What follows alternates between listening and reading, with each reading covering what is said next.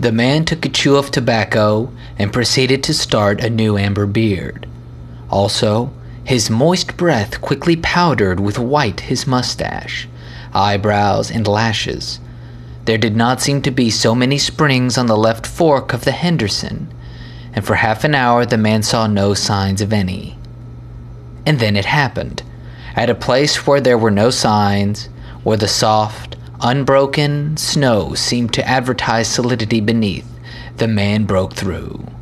It was not deep. He wetted himself halfway to the knees before he floundered to the film crust. He was angry, and cursed his luck aloud. He had hoped to get into camp with the boys at 6 o'clock, and this would delay him an hour, for he would have to build a fire and dry out his footgear. This was imperative at that low temperature. He knew that much, and he turned aside to the bank, which he climbed. On top, tangled in the underbrush, about the trunks of several small spruce trees, was a high water deposit of dry firewood, sticks and twigs principally, but also larger portions of seasoned branches and fine, dry last year's grasses. He threw down several large pieces on top of the snow. This served for a foundation and prevented the young flame from drowning itself out on the snow it otherwise would melt. The flame he got by touching a match to a small shred of birch bark that he took from his pocket. This burned even more readily than paper. Placing it on the foundation, he fed the young flame with wisps of dry grass and with the tiniest dry twigs. He worked slowly and carefully, keenly aware of his danger. Gradually, as the flame grew stronger, he increased the size of the twigs with which he fed it. He squatted in the snow, pulling the twigs out from their entanglement in the brush and feeding directly to the flame. He knew there must be no failure. When it is 75 below zero, a man must not fail in his first attempt to build a fire. That is, if his feet are wet. If his feet are dry and he fails, he can run along the trail for half a mile and restore his circulation. But the circulation of wet and freezing feet cannot be restored by running when it is 75 below. No matter how fast he runs, the wet feet will freeze the harder. All this man knew. The old-timer on Sulphur Creek had told him about the previous fall, and now he was appreciating the advice. Already all sensation had gone out of his feet. To build the fire, he had been forced to remove his mittens, and the fingers had quickly gone numb. His pace of 4 miles an hour had kept his heart-pumping blood to the surface of his body, and to all the extremities, but the instant he stopped, the action of the pump eased down. The cold of space smote the unprotected tip of the planet, and he, being on that unprotected tip, received the full force of the blow.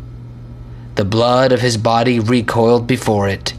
The blood was alive, like the dog, and like the dog it wanted to hide away and cover itself up from the fearful cold.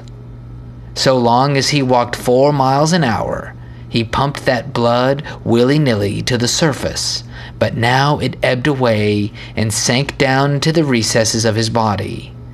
The extremities were the first to feel its absence.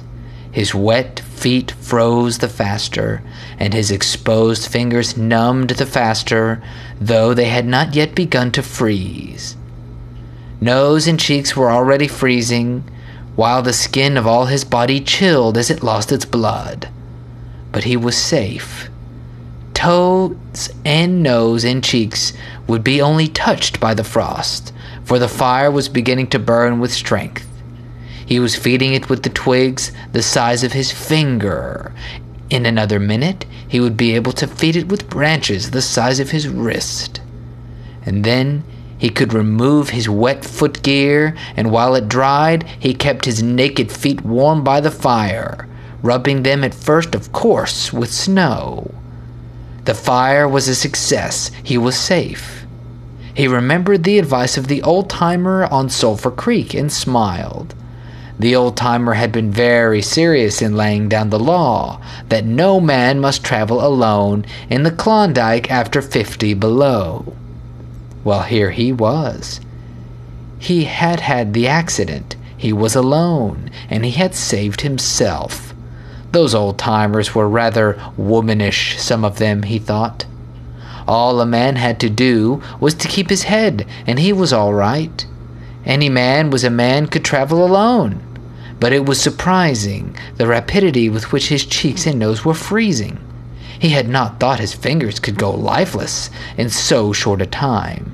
Lifeless they were, for he could scarcely make them move together to grip a twig, and they seemed remote from his body and from him.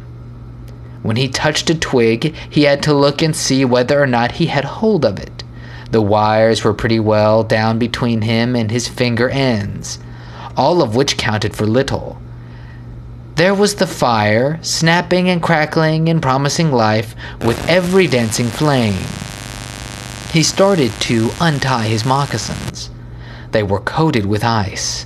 The thick German socks were like sheaths of iron halfway to the knees, and the moccasin strings were like rods of steel, all twisted and knotted as by some conflagration. For a moment he tugged with his numbed fingers, then realizing the folly of it, he drew his sheathed knife. But before he could cut the strings, it happened. It was his own fault, or rather, his mistake. He should not have built the fire under the spruce tree. He should have built it in the open. But it had been easier to pull the twigs from the brush and drop them directly on the fire. Now the tree under which he had done this carried a weight of snow on its boughs. No wind had blown for weeks, and each bough had fully freighted. Each time he had pulled a twig, he had communicated a slight agitation to the tree, an imperceptible agitation, so far as he was concerned, but an agitation sufficient to bring about the disaster. High up in the tree, one bough capsized its load of snow. This fell on the boughs beneath, capsizing them. This process continued, spreading out and involving the whole tree.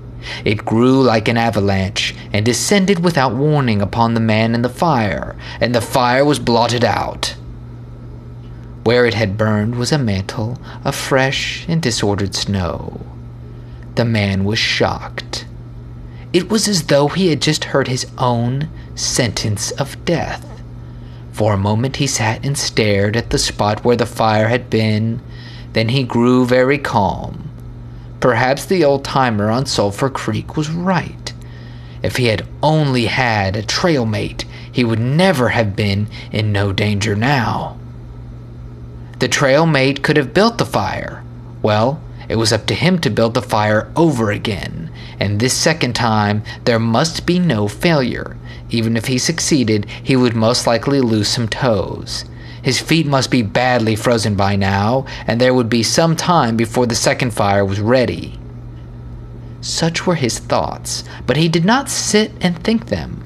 He was busy all the time. They were passing through his mind. He made a new foundation for a fire, this time in the open, where no treacherous tree could blot it out. Next, he gathered dry grasses and tiny twigs from high water float streams.